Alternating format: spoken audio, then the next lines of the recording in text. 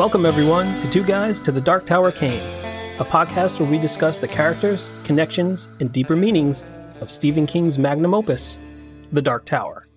I'm Jay Russo. And I'm Sean McGurr. You can find more information about the podcast at twoguys-to-the-darktowercame.com. You can also email us at twoguysdarktower@gmail.com. In this episode, we'll cover Book 5 of The Dark Tower, Wolves of the Calla, Part 3, Chapters 5 through 7, and the epilogue. Let's start the show. The townspeople of Calla Bryn Sturgis meet and agree, for the most part, that they will seek aid from Roland and the Quartet. Callahan has a brief outing to our world via the magic door, while Eddie nearly succumbs to the evil of Black 13. Roland's plan is put into action, Andy is shut down, a trap is set, and the Quartet and Sisters of Oriza are able to defeat the wolves with only 2 casualties. During the celebration, Mia, now dominant, is able to escape with Black 13 through the doorway in the cave, where Callahan discovers he may not be who he thought he was. Jay, we've come to the end of the book. We finally met the wolves. The wolves. Finally got the wolves. And for all that, the most interesting for me was not the Battle of the Wolves, after I've been clamoring for it for the past few episodes, but really the metafictional aspects of this book that, looking back now, we can see King has been hinting at things for a long time, but when the wolves appear, we realize that they're a combination of things that are familiar from our world that Eddie and Jake are starting to put together, although they don't know all of it, but the wolves themselves remind them of Doctor Doom from Marvel Comics in their looks. They're holding lightsabers from the Star Wars movies. And the Sneetches are from Harry Potter, which they're not aware of because it was later in their timeline than they know about. But they pick one up and it says the Harry Potter model on it. A little bit odd. Yeah, I thought that was an odd choice on King's part. He could have done any other number of fictional references, but he chose one that came from a time long after, or many years after, Eddie and the rest had crossed over into Roland's world. So it meant nothing to them. It was just this mysterious other thing.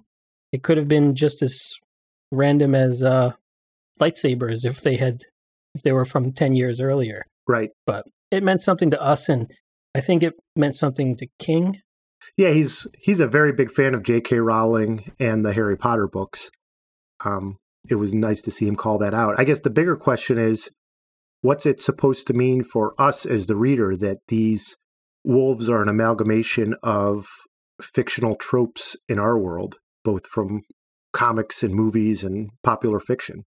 I mean, we've been dealing with echoes between worlds since almost page 1 of the Dark Tower series, right? As Roland is approaching Tull, Roland can hear Hey Jude being played by Sheb at Sheb's Saloon in Tull. So from that moment forward, we know that there are things that are connecting Roland's world to our world. And it's kind of like a chicken and egg type of thing. You know, which world influenced the other, and there's really no way to tell, because there's also evidence along the way that there have been many times that the two worlds have been connected, that people have crossed from one to the other in either direction. So did somebody come over and influence Hey Jude? Did something happen in the reverse? Did Stan Lee cross over and when he invented all of these comic book characters and get his inspiration for Doctor Doom from Roland's world? Who knows? I think this is just a way for, at least on the surface, this is a way for King to explore this idea that there are other worlds than these, that these types of ideas and creatures and appearances and even types of characters can exist in multiple places and have just slight variations between them. So that's a good starting theory, and we could probably leave it at that this is just an influence like the Hey Jude and some of the other pieces that we see crossing over between worlds. Until we get to the end of this section, in which, while chasing Mia, the rest of the Quartet, the all-male members of the Quartet, get to the cave and encounter Calvin Towers' bookshelves. Mm-hmm. And Father Callahan pulls a book off the shelf, and it is Salem's Lot. And he's reading about a character within the book that is obviously him and knows things that only he would know because it's part of his interior monologue, and it's reciting the events that he actually lived. And this is a book that is a novel in our world, Mm-hmm. fictional, but it exists here. And he starts to question whether or not he's a fictional being or not. And he understands that it is written as a fictional story because he is just one element of this larger narrative. And the only way that the person who wrote this story could know the things that he was thinking and to have access to his inner thoughts and his childhood experiences and his deepest fears is if that person either was him or invented him. Yes. And he has a hard time squaring that circle.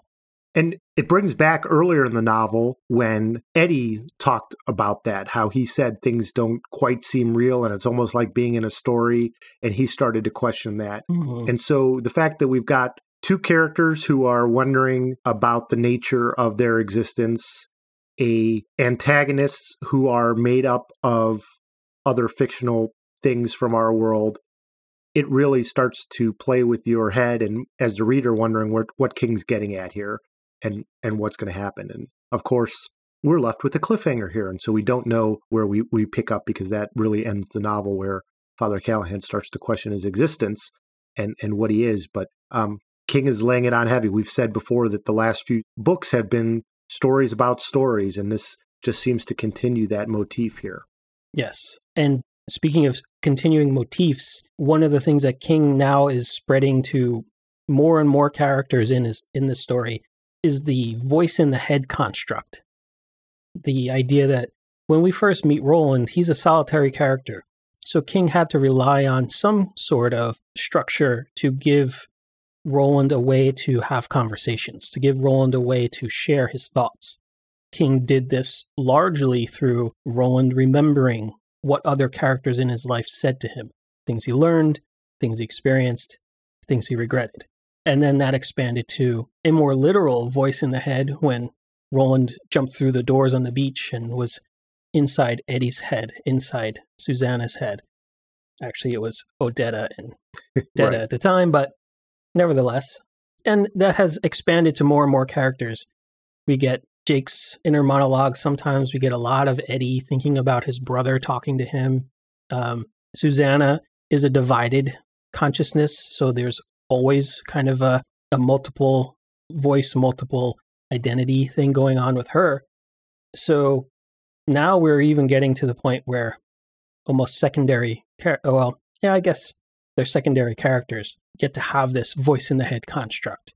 We even get an example where Tien, right before he's going to have this final townsfolk meeting, he gets nervous and he starts thinking about facing everybody in the town and how if things don't go well, it's all going to be his fault somehow. And he gets really, gets very nervous. And then he suddenly hears the voice of his grandfather in his head. Mm. But it's not the voice that we hear ourselves of the man at his current old age. It's when he might have been young and how he might have sounded. So it's not just something that Tien is remembering grandpère having said. It's more of, if I knew my grandfather when he was my age, what would he say to me at this moment? So it's kind of like it's doubling and tripling upon itself. This idea, this construct of voices in your head are helping to inform your thoughts, helping to inform your decisions. So it's maybe another kind of metafiction. Yes, agreed. The one thing that I was missing with grandpère is we're told numerous times throughout the book that he's whispered something to Eddie, that he's whispered 19 words that will be the truth about the wolves. And those 19 words are never revealed as such, are they? No. Like, we could take it for granted that he obviously told Eddie that they were robots underneath the masks. Or that they have spinning satellite dishes on their heads. Right.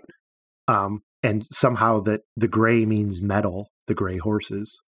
Wait, the horses are gray? It turns out that the horses were gray. Oh, yeah. I guess it all makes sense now. Yeah. But we don't actually get the 19 words. I mean, is this King failing us, or is this King not knowing how to write a sentence with 19 words that would reveal everything? Yeah, it's like every time he wrote it, it came out to like, damn it, 22 words. Damn it, 37 words. Damn it. I just can't get it down to 19, so yeah. I'll just have the old man whisper it in Eddie's ear and never actually say it out loud. I love how all your examples are longer than 19, because we know King couldn't make it less than. Yeah, it was never a struggle. How do I pad this out? Nah, I don't see King with that problem. Yeah.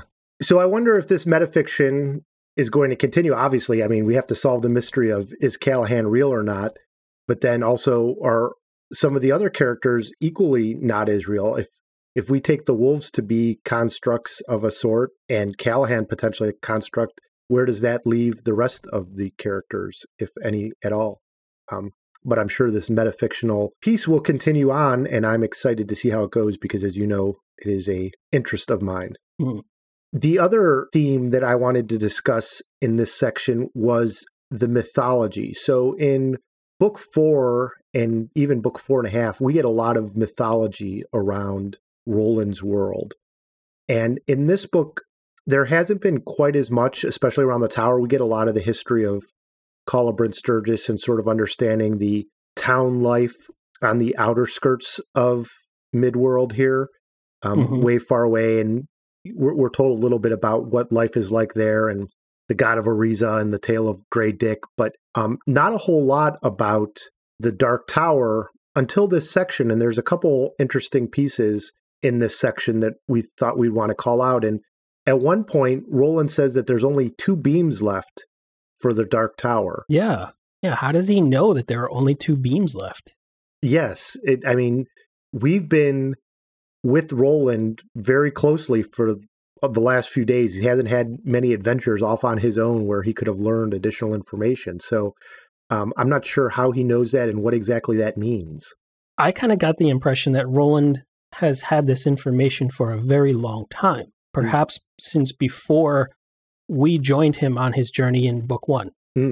But if that's the case, why didn't he ever mention it anytime he mentioned the beams? And I know that part of this is simply that King hadn't thought of the beams when he wrote book 1. And I don't think he thought of the beams until maybe book 3. So there are a lot of years of King thinking about these characters and the story that they live within without that detail.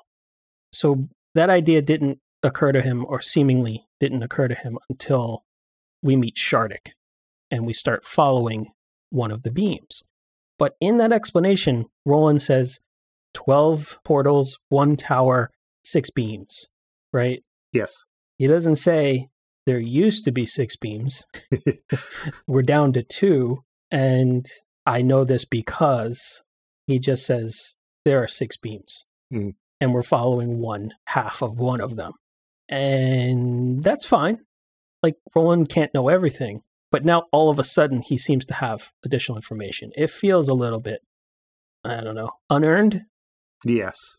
And brings up more questions for me as to what happened to the other 4 beams. How have they gone away? Now I'm starting to picture the Dark Tower like a Kerplunk piece where there's these sticks going through, and as these beams go away, eventually all the marbles are going to fall down. Not a Kerplunk guy, Jay. I wasn't quite sure where you're going with that until you finished your explanation. Yeah, so I don't know what makes the beams go away, how you can save the beams, how you protect the beams. I know that they want to protect the tower, but my understanding now is that it seems like there must be a way of protecting the beams, and I'm interested to see how that goes. So that's the first piece of mythology that is interesting to me, and I'm hoping it gets explored a little bit more. One other thing I'll say on this, and in chronological publication order, King wrote other books that spoke to Dark Tower world building and mythology before he published this book. Okay. And it's possible, because it's been a long time since I've reread any of these books. And so I'm saying this more as speculation than anything else. Maybe we learned as readers in some of those other books that only 2 beams are left. And somehow King needed to preserve that continuity by sort of prying a couple of lines apart here and putting it in the mouth of Roland to say it, to state it as fact, so that that element of the overarching plot of the peril of the tower would continue and make sense. That's still pretty meta, like in terms of like, I mean, my first explanation was the author's process and the discovery of the story itself. And now this one is kind of more of the same in that King's story about the Dark Tower is larger than the Dark Tower books. So maybe we get a better explanation or a more detailed explanation in a book outside of this. And it's something that we'll get to when you and I get to those books, I guess. We'll have a big aha moment perhaps and say, oh, that's where somebody finds out that there are only 2 beams left. So Roland also mentions, he says, what god? Because according to current rumor, the top of the Dark Tower was empty. And I think this might be the first instance where we get the sense that perhaps God is in the top level of the Dark Tower, that's sort of the metaphysical piece of this, that God is in the Dark Tower, but since the Dark Tower is empty, there is no God. A lot to explore there, and I'm not sure where the current rumor is coming from. Is that in page 6 of the Daily Gilead that Roland picks up and sees the rumor section? Blind item. Yeah, the Dark it's in Tower the Zodiac. If you're a turtle, the Dark Tower is empty on the and if you're a bear, expect the unexpected.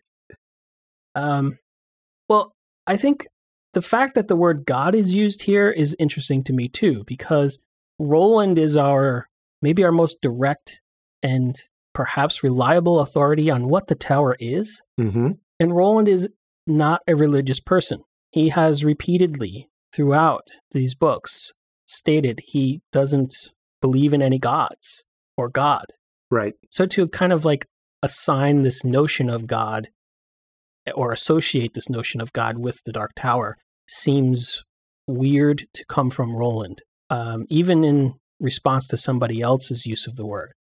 I think that Roland's perspective might be, or maybe a translation of Roland's perspective might be that if a being or an entity does reside at the top of the tower, that being has so much power that they are akin to a god or akin to the monotheistic idea of the God or capital G God.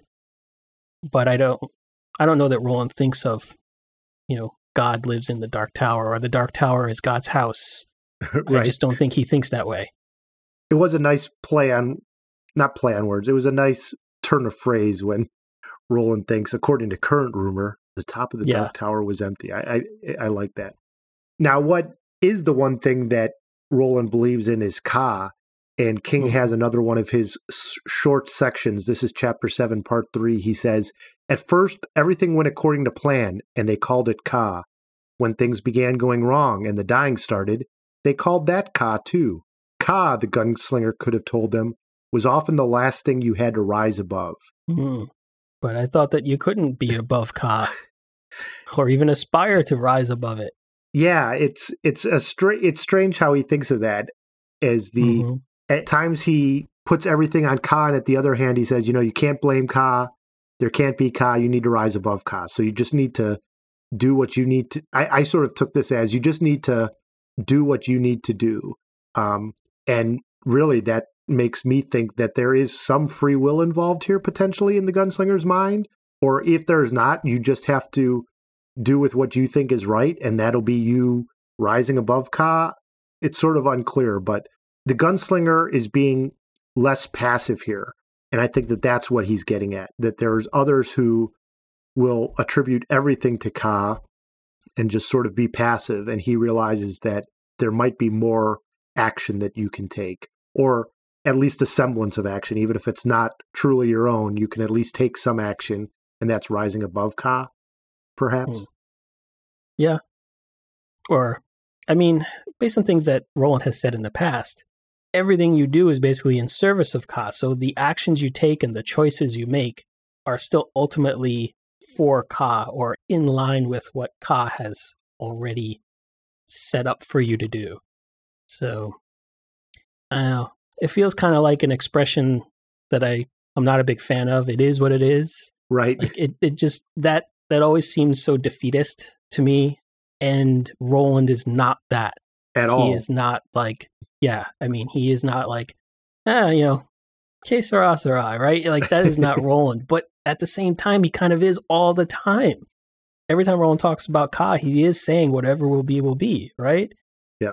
But he knows that you have to have some agency to maybe help Ka along the way or something. I don't know. It's perhaps one of King's greatest inventions in this story because he doesn't use the word fate, and that gives him some room to grow and expand the meaning of this word. Yes. And because if he just used an English word, fate, that we can check Webster's, he's locked down. But with Ka, it's a mystic thing that applies in his fantasy world, and it can be lots of things, and therefore more fun. One of the fun Ka-related things in this section for me was the fact that when they gathered all of the twins, it was 99 of them. Mm. And that was a bit of synchronicity that I really liked. The number 99 is another magical number for our heroes. We've got 19, we've got 99. But I also kind of think that playing into the Ka and prophecy thing a bit, maybe this end to the wolves thing that this book is about couldn't have happened until this magical number of 99 occurred.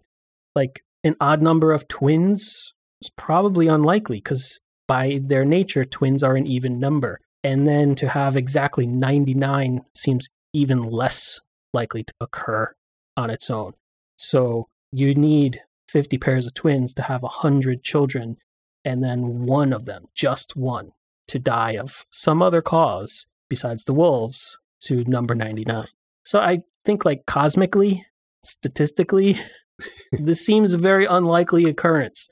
And for it to happen just at the time when Roland and his quartet to happen to pass on through following the path of the beam, this is all perfect coincidence and synchronicity that just works really well in a fantasy story. Yeah. And we finally get a reason as to why they're the quartet of 99, which was introduced at the beginning of the book. And it wasn't clear to us why that number jumped into, I think it was Jake who said it, right? Or was it Eddie? And I think it might have been Jake. Yeah. And it was like, why did he say that? And maybe they're the quartet to save the 99. Now, the one thing I will point out is Roland seems to think that perhaps in some way the wolves make sure that there's always one twin who has died so that they can manipulate that person to be their traitor on the inside. Right. And that's why Ben Slightman is chosen, because he'll do anything to protect his remaining child. And so they might always end up with an odd number. It's not exactly clear. But to your point, I think the fact that it's the number 99 and, you basically have it's a 1% chance. It's a one in 100. I think that is a good point. Yep. I think it's worth talking about for at least a little while. The 5 minutes of action we finally get in this book when we see our heroes fight against the wolves, right? The title of the book is The Wolves of the Kala. We have been reading this book for, I don't know how many episodes worth of our show. Every episode we kept saying, where are the wolves? I don't see any wolves. We finally get the wolves. And it's 5 minutes of description of the action of the battle. And King was preparing us for this from the beginning of the book. Yeah. How many times did we read that line from one character or another? Mostly Roland saying, it's going to be over in 5 minutes, folks. Yep. Right? And here we are, over in 5 minutes. Yep. He tells us over and over again that a battle is lots and lots of planning, lots and lots of talk, and then the action comes. And, the plans can fall apart, and it won't go as you necessarily think, and things will get crazy, and it'll be a red curtain. And he's been telling us that all along, so we should have been prepared for the fact that there's 600 pages of lead up before the, 10 pages of action in the book. Yeah. King, you got us once again. Yes. You told us what you were going to do, and then you did it. And we complained the whole time. Mm-hmm. So I think the 5 minutes of action is actually extended by at least a couple of more minutes, because before the wolves battle, we get the end of Andy the robot, right? Yes. And that's a really cool scene.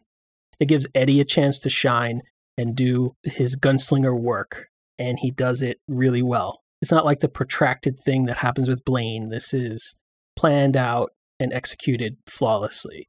And it's a really cool moment. We've been getting these really nice hints that Andy is not only masquerading as a friendly helper robot, but is secretly this, treacherous threat to the town, but that he purposely moves and stands and acts in ways that make him seem more feeble and delicate than he actually is. Mm. Because when the time comes, when he needs to move fast, when he needs to be strong, he's like liquid lightning, and it just, so you really need to be superhuman almost with your speed to defeat him, because if he gets a hand on you, you're finished. Right. So we needed somebody like a gunslinger, like Eddie, to be the one to take him out. So I had a lot of fun watching Eddie do this.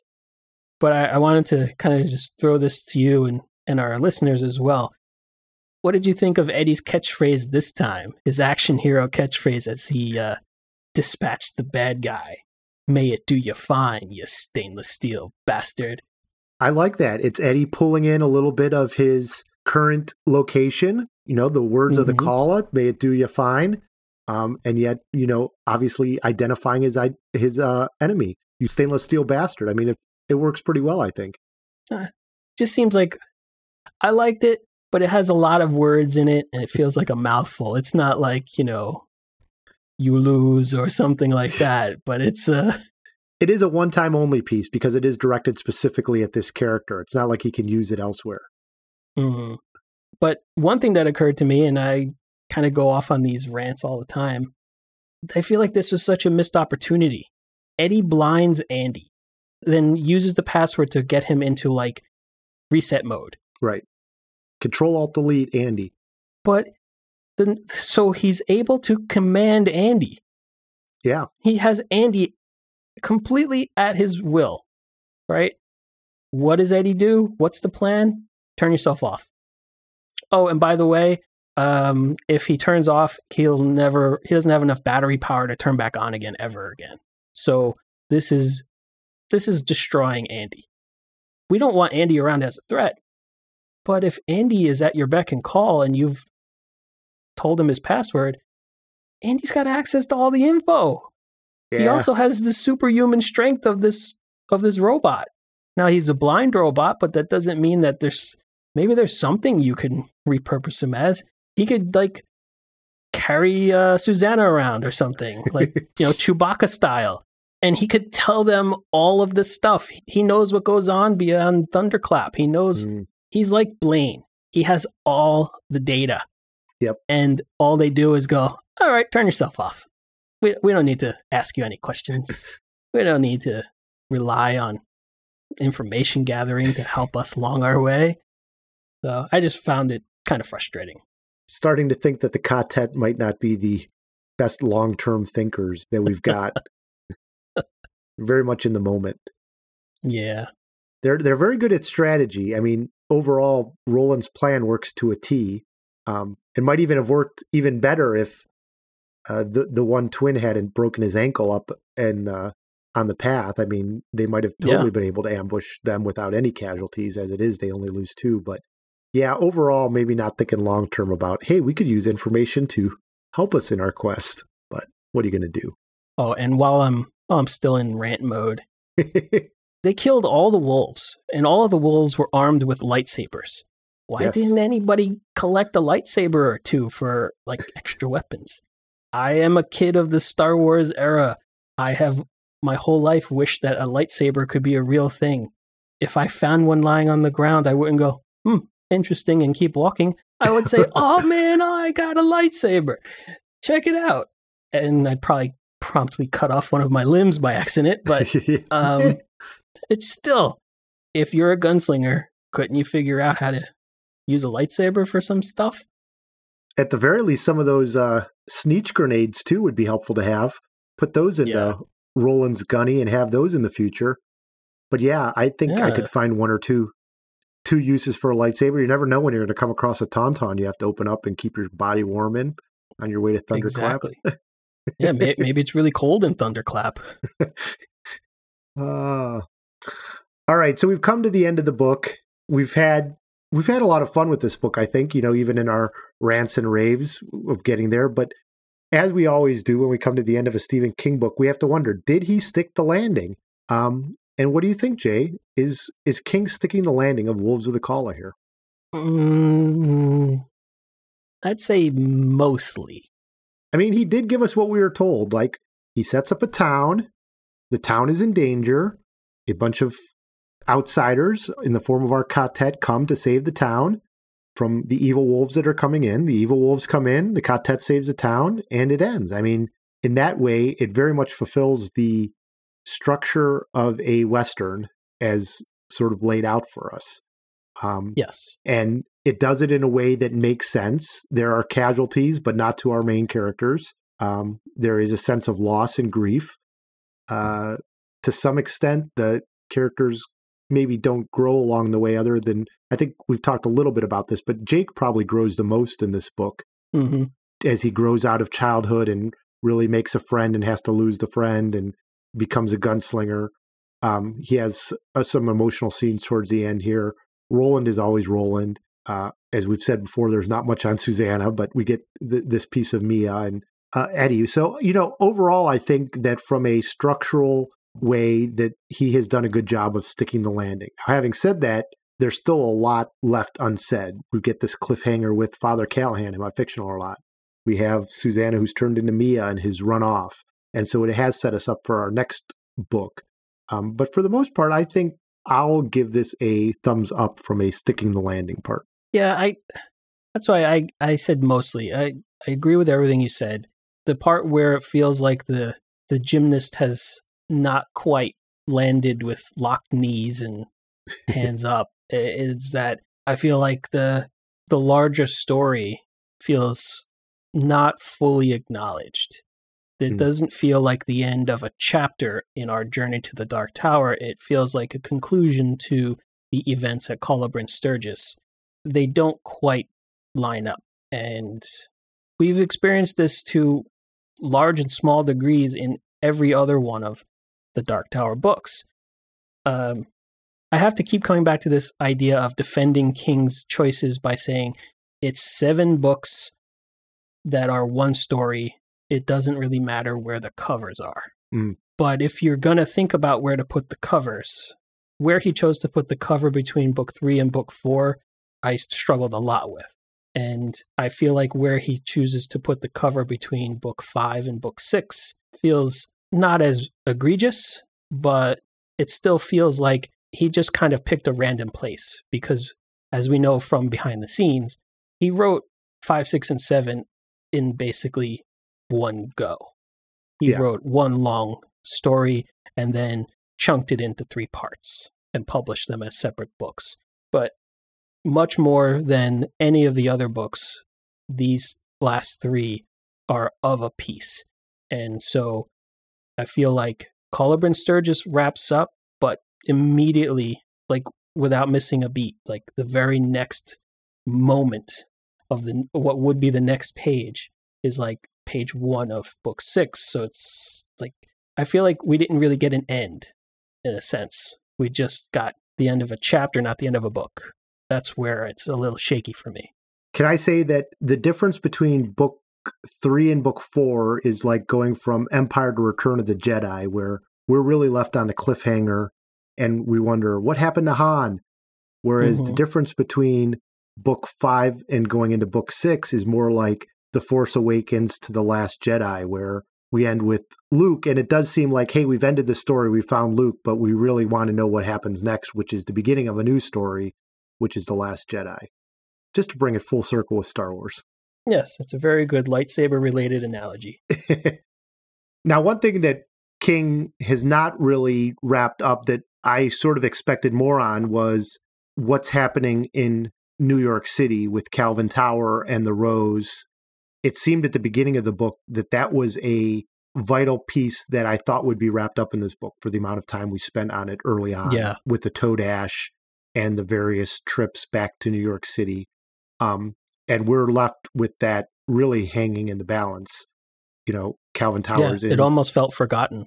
Yeah.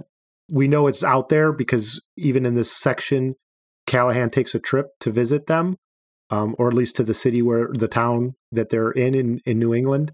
But we don't get that. But that's about the only piece that I feel didn't get maybe enough of a look at in this section. But one thing that did concern me as we wrap up towards the end here is in the celebration with the Kala and all the townspeople are on the road, and really everyone's celebrating except for the two men who've lost their wife and child. Mm-hmm. Everybody else is happy because the terror of the wolves is gone, and they're all excited and great happenings are going. And somehow Susanna/Mia is able to slip away. And it just seemed, as we know that they were concerned about Susanna and Mia this whole time, that no one really kept an eye on her and she was able to just slip away. And the fact that they put it more on the rest of the quartet for not paying attention, it would have been better, I think, again, criticizing King for how he treats Susanna, if Mia could have had a lot more agency in how she snuck away and how she was able to get away from the rest of the folks here. I know she's able to do that, but when we see it through their eyes, it's all like, what happened to Susanna? She was here a minute ago. Now she's gone. Oh my God, I thought you were looking after her. I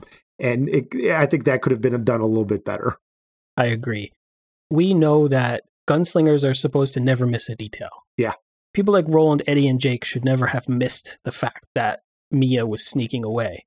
But if anybody could pull one over on them, it would be Mia/Susanna/Odetta/Detta, right? Because it has been clearly established that she is a very capable gunslinger herself. She's also very stealthy. Yeah.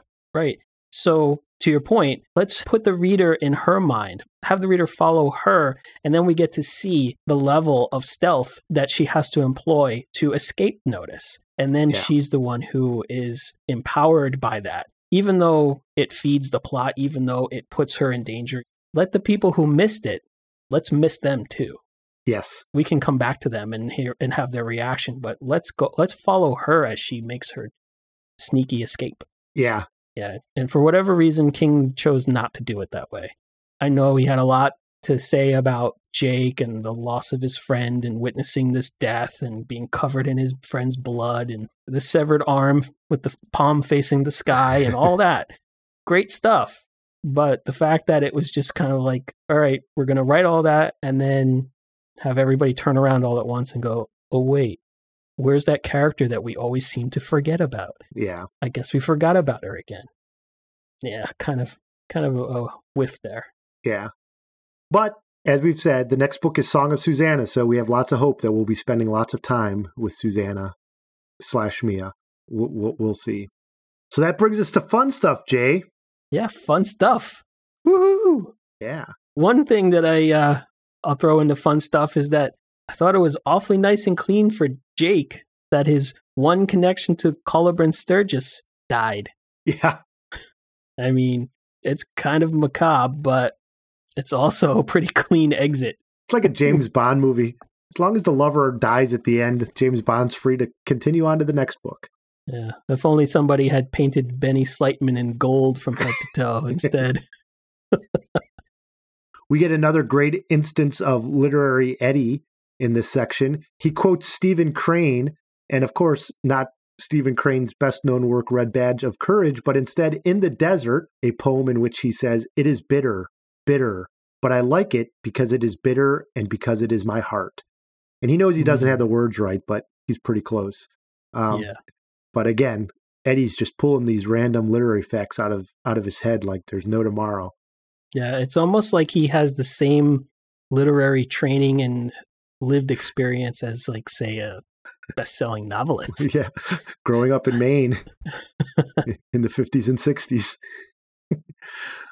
I really liked how, I guess it was kind of Eddie thinking this. He thought of Roland as a true genius of mendacity. Mm.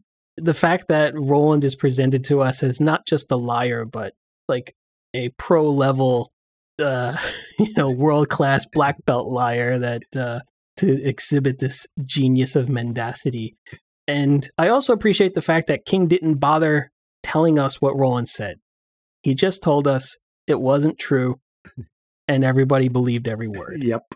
And I thought that was some very efficient and very, very strong writing choices there. Yeah. Well, as the husband of a librarian, I appreciate the fact that Father Callahan wants to return the book he steals from the library. Yeah, he feels really bad about stealing it. Yeah. And he's like, if I can return it, I'm going to. So, it just goes to show that Father Callahan's got a good heart. I bet Stephen King has a little bit of that librarian guilt too. I mean, he wrote a whole short story about the library policeman. So That's true. Yes. I bet he lives in a state of fear of unreturned library books. So something very trivial that stood out to me was taco chip. Who says taco chip? I know tortilla chip and nacho chip, but I don't think until I read this line in the book had I encountered taco chip. Have you? No, I don't think so. Maybe it's a regional thing, like steamed hams. It's more of a Dairy Maine type of thing to say taco chip. Another thing that I really liked was that Roland was reflecting on the number of people who would be standing and fighting. And he said the fighters would be 7 in all. It's a good number, he told himself, a number of power. And I couldn't help but reflect, it's also a magnificent number. It is, in fact, a magnificent number. And in his author's note, King points out pretty directly, the debt I owe to the American Western and the composition of the Dark Tower novels should be clear without my belaboring the point. And he points out some of the connections and the types of people that he used as sort of source material in creating this. So, yeah, pretty clear. And he states in the beginning of the book, too, look for hints of the Magnificent Seven in this story. There it is. It's all over the page. And one last thing that I really liked was the expression of nothing but guts, your boy, side to side and all the way through the middle. I just like that. It's like he is nothing but guts. Yep. Side to side and all the way through the middle. Is it Jake that says that? I think it's said about Jake. Yeah. Jake also takes up smoking here. Like he's totally gone over to the dark side. You can just sort of see him laning up after the gunfight and give me one of those, Roland. It's like, all right. Isn't that when they notice that Susanna's gone? Yeah. Because like Roland looks up like, oh, is the mom figure in this scene going to disapprove? Wait a second.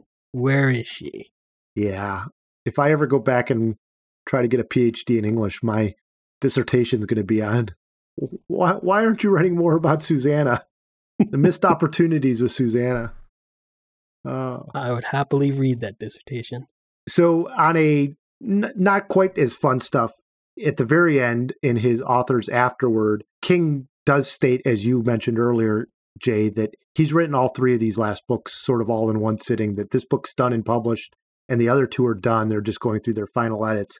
But he also talks about how Frank Muller was the narrator of all the Dark Tower books up to this one, and then he had a accident and he was unable to do it. It's sort of a sad story, and he addresses it. It's a very sad story. Yeah, it's not sort of. It's a very sad story, and he set up a foundation, and you can read the Wikipedia article. I know that there's a lot of folks who listen to our podcast who are also audiobook listeners. I know you're a big audiobook listener. I am, Jay, and I know how much, at least of the authors that I read, Neil Gaiman and Stephen King, how much audio readers mean to them.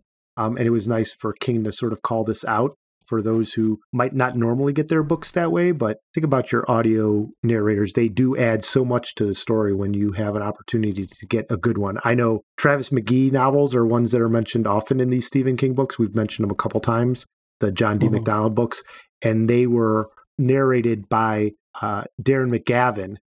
And now whenever I read those books, I hear that voice as that's Travis McGee's voice to me. And so I know that it's that way for a lot of storytellers. So just a nice call out there.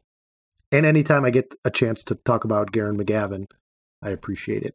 You might know him best as Kolchak, the Darkstalker, also the father in The Christmas Story. That's right. But again, he'll always be the voice of Travis McGee to me. Very good. Thanks for mentioning that, Sean. Yeah. So that's all for this episode of Two Guys to the Dark Tower Came. Thanks, Jay. Thank you. Links to all of our contact information is available in the show notes. You can email us at twoguysdarktower@gmail.com, and our Twitter handle is @twoguysdarktower. You can also find us on our Facebook page at facebook.com/twoguysdarktower, or join our Facebook group at facebook.com/groups/twoguysdarktower. If you like the show, please rate us on iTunes. Next episode, join us as we complete our coverage of Book 5 of the Dark Tower, Wolves of the Kala. For Jay Russo, I'm Sean McGurr. Thanks for listening.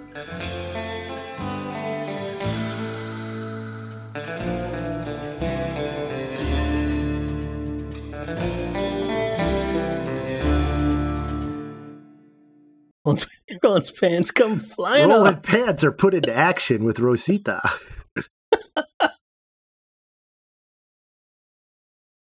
There are other worlds than these.